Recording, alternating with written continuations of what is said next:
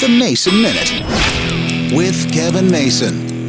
We all know that sitting at work all day long and not moving around is very harmful to our bodies. People who sit for hours develop chronic diseases like diabetes, heart disease, dementia, and even several types of cancer. So a recent study by the journal Medicine and Science in Sports and Exercise is very interesting because they think they found a way to help offset all the negatives that happen to our body by sitting and working for 8+ hours a day. And what they find is that if you get up every half an hour and walk around for 5 minutes, you're going to negate a lot of the problems with the sitting. You're going to help reduce the blood sugar spikes. You're going to help reduce the stress on your heart. You're going to help your blood pressure, all those things that lead to heart disease. The key, getting up and walking for 5 minutes every half hour. Now the reality is, do you have a job where you can get up and walk around for 5 minutes every half hour? I love the idea and wish I could input it into my daily routine, but the reality is, who has 5 minutes to spare every half hour? It means I'm giving up 10 minutes an hour. That's like, worse than a smoke break.